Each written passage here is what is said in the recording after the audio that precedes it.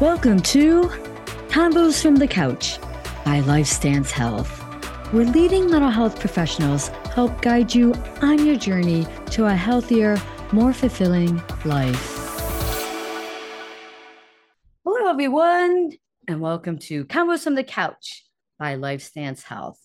I'm Nicolette Lianza, and on today's episode, I'll be talking with Anthony Catullo, my colleague from our own LifeStance Independence Ohio office, and we'll be talking about some common parenting challenges. So welcome, Anthony. Great to have you back on. Yes, thank you. I'm happy to be back.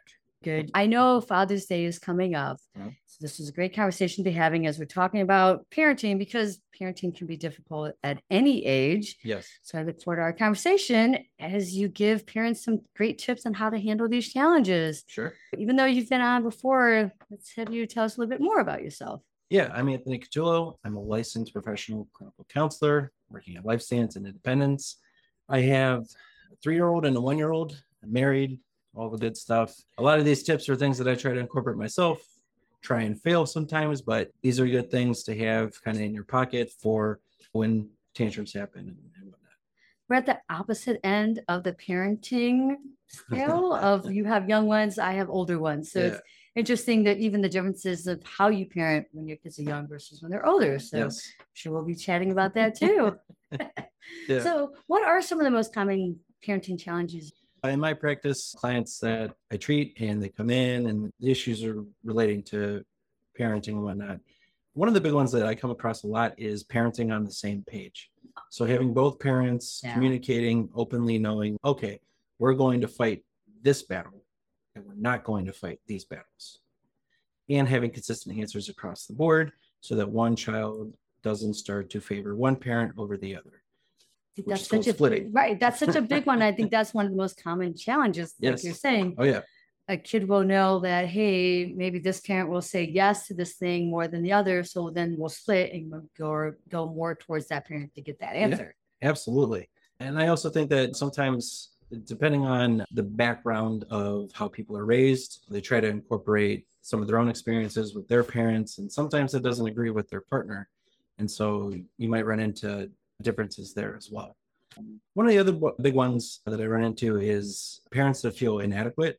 So in reality, they're doing a lot of stuff. They're doing X, Y, and Z for their kids, trying to be the best that they can. And at the end of the day, they still feel like they're not doing enough. And really, that's a difficult thing because as parents, we want to try to give our hearts and souls and try to do everything for our kids. And sometimes it rears its ugly head of, oh, maybe I'm not doing a good job.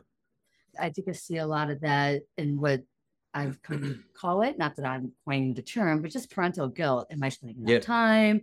Am I doing enough? Just like you're saying. So I think if you're already, I think for some people, if one of their own issues just in general is not feeling enough in their life in general, I think that's also going to play out in their parenting too, but that's also like a nagging core belief they might have, just the inadequacy. For sure. Yeah. So, it rears its ugly head in a lot of areas. Yes, it does. And one other one real quick, I would say is, sometimes parents struggle to say no because they don't want to feel the bad guy, not playing off that parental guilt. Sometimes the answer is no. So with answering no, I find that some parents will just like, because I said so, just no. Do you find that's helpful? Is that not helpful? Should parents be giving more of a reason why they're saying no? Yeah, I'm a big proponent of no and what that concept, at least for me, is, let's say hypothetically, your child wants to go to the playground. So they're like, oh, can we go to the playground? However, we either have plans already, or maybe it's closer to bedtime or dinner time or something like that. Some parents go the route of no. And the answer is no. And because I said so. And maybe that comes from their own experiences being raised. They were never given the explanation of why it was a no. And so I never got an explanation. So why does my child need an explanation? It's helpful, right? Because if you explain why it's a no, then the child can process it better, which then helps them either calm down about the answer, or it can just lead to, okay, I guess we can do it another time. And then you move on to the next thing. So the no and would be something along the lines of, oh, me too, buddy. I really want to go. But right now it's dinner time. And then we have bath and bedtime. How about we try going tomorrow? So you offer like another compromise. Yes. And more often than not, but None of these things are like foolproof. The success rate can vary depending on the day, depending on what's going on. But these are things that can be helpful with the no and. Oh, that's great. Love Mhm. that. I know with some of my own clients who are parents, they're very worried about parenting how they were parented.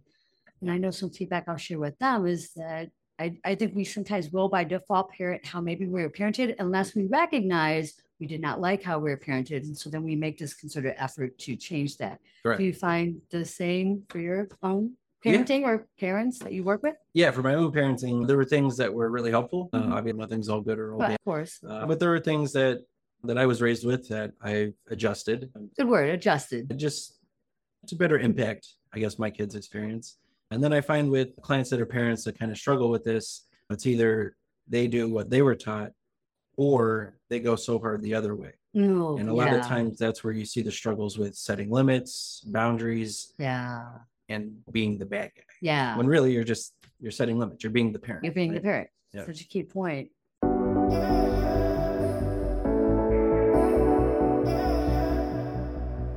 So can you give us some other tips? You already gave us the no and, but what are some other tips for parents and how to deal with these challenges? Yeah, absolutely. Parental check-in. Okay. Normally, if I see couples, or I guess in general, if it's like a relationship type of issue, this also applies to parenting. I do offer the suggestion of having a sit down time, talk time. For the purposes of parents, it would be like a parent check-in.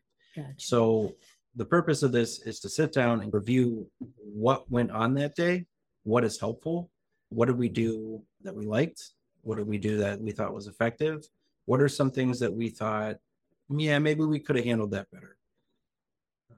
Then there's also really coming around to an agreement of, or a compromise of, what battles are we always going to fight and what battles are we just not fighting right now.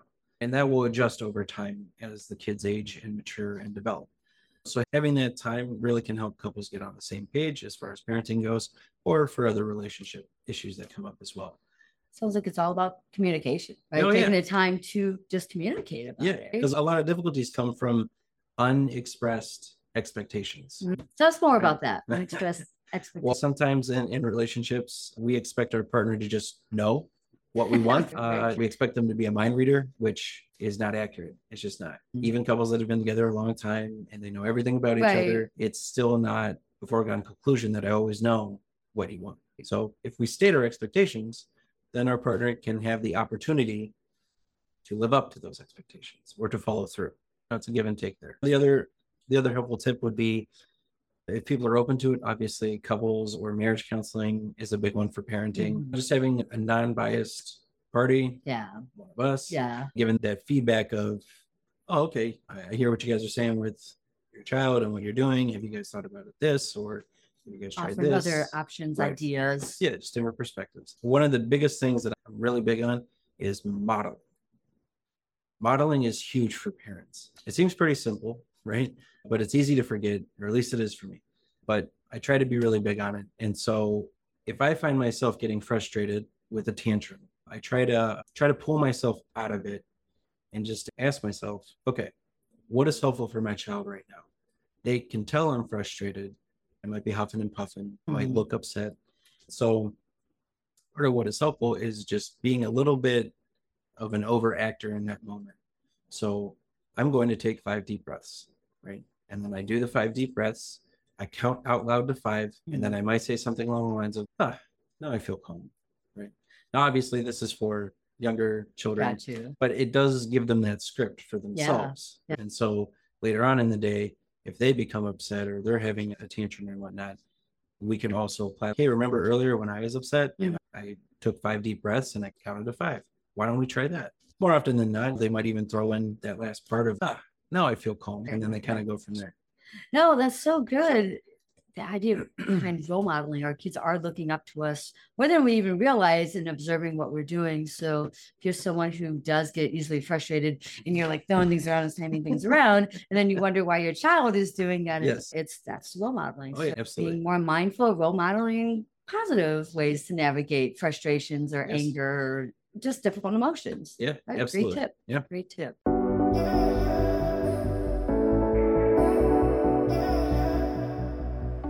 So what are the most important things for parents to remember when raising their children? It's a good question. I think it's absolutely important. It's an imperative that children feel safe and loved.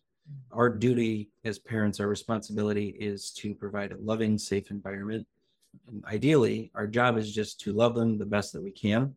And keeping in mind that whole concept of that quote, this too shall pass. Right? It's like a double-edged sword there, right? Or twofold. On one end, if they're having a tantrum or if it's a difficult parenting day, it is important to remember it's not always going to be like this. Right. They're going to continue to mature. And then guess what? You're going to miss some of these. Very true. And then the other part of it is this tantrum going to matter in 50 minutes?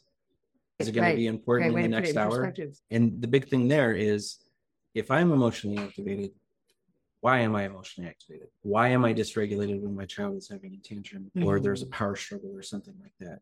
And one of the things to keep in mind there would be asking yourself just that, right? Why am I upset about this? Is it because I feel rushed? Is it because my child's not listening to what I'm saying or doing it the way that I want them to? Or was this how I was raised? And so I wasn't allowed to say no, so my child can't say no, right? And so trying to think of it like that, it can be really powerful and check yourself so that you can be more mindful and more present in the moment of it's not about me, it's about what my child needs. Oh, that's such a key point right there. I think the insight to just stop and check in with yourself. Yeah. So then you can be better there and present for your child because it is about them, what you need to provide for them and stuff like that. Oh, yeah. Oh, yeah. I heard a quote once, and forgive me because I can't remember where I heard it or read it, but essentially the quote goes, the second you have your first child, you become the past. Oh, wow. Right? And so that really resonated with me. Wow, that's really good. Yeah. Yeah. Huh. I wish I could remember where I read it or heard it. But yeah, when I did hear it, that really resonated because it helps me prioritize. That doesn't mean I don't take care of myself and do self-care and make sure that like I'm on top of my stuff. But when I have the dad hat on, it's dad stuff. What does my child need? How can I be helpful? How can I love them as best as I can? That's the key right there. Yeah. Which takes us to I think, a really important question of what can parents do to help support their children's mental health? Yeah. So support their children's mental health. I think that varies depending on age. That's a key part. I think that helping parents understand developmental ages matter. Oh, yeah, absolutely. Parenting. How to support mental health can look a little bit different for little kids versus teenagers, right? I would say the big thing in either scenario, being present and validating what their emotions are, right? If you create a space where they feel comfortable sharing how they feel and they feel heard, then they feel seen. And that's all the support really a lot of us need. And if we get that, then that box is checked and I feel better. I feel a little bit lighter. If that's as with teenagers, that's not always the case. They might be more guarded with their emotions and whatnot. And so the big thing there for me would be just being present, even if it's not, and that doesn't mean dragging or pulling stuff out of them, forcing them to talk. It just means being there. And even the simple phrase of, hey, it seems like you're going through a rough time right now. Just so you know, if you did want to talk about it, I am here. And then just being there, being present. To be there. It's huge. It has such an impact. I'm going to jump back real quick to the invalidation part, or actually what you're emphasizing is the validation part. I know for a lot of my own clients and what they had to navigate in their own childhoods is that feeling of being invalidated with their emotions. And so I just want to emphasize how important it is to validate our children's emotional experiences. Something simple like, your son falls down, scrapes his knee, and he's crying. No, the messages we then give to don't cry. Don't cry. Get over it. Yeah, exactly. It's not that big of a deal. That's all invalidating his experiences. Yeah, absolutely. I'm big on invalidation. I could talk for days about it. The key things there are messages like that, right? The messages that we receive when we're younger, you need to deal with it. It's not that big of a deal. We don't talk about these things. Anything that's along those lines. So eventually, those comments, those statements, they evolve into my stuff doesn't matter. Yes. I'm not going to cry, right? It starts to become more of our own self-invalidation. Yeah. And that's not good. And that goes back to, I think, what we were just, when we were starting our conversation of like our own core beliefs of if we're feeling inadequate, that is rooted in feeling invalidated too. Absolutely. So We definitely looped that all around. Yeah. Any other key takeaways you'd like to share? Yeah, I would just say to the parents out there, it's absolutely worth it. And the motto is one day at a time. Yeah. Right? Yeah. Every day is its new challenge or its own challenge. Just trying the best that you can. It's all we can do, right? Try Yeah. the best we can. Thank you, Anthony. Appreciate all the tips you shared. Yeah, I appreciate it. Thank you for having me. I'd also like to thank the team behind the podcast, Jason Clayton, Juliana Whitten, and Chris Kilman. With a special thanks to Jason Clayton for editing our episodes. Take care, everyone.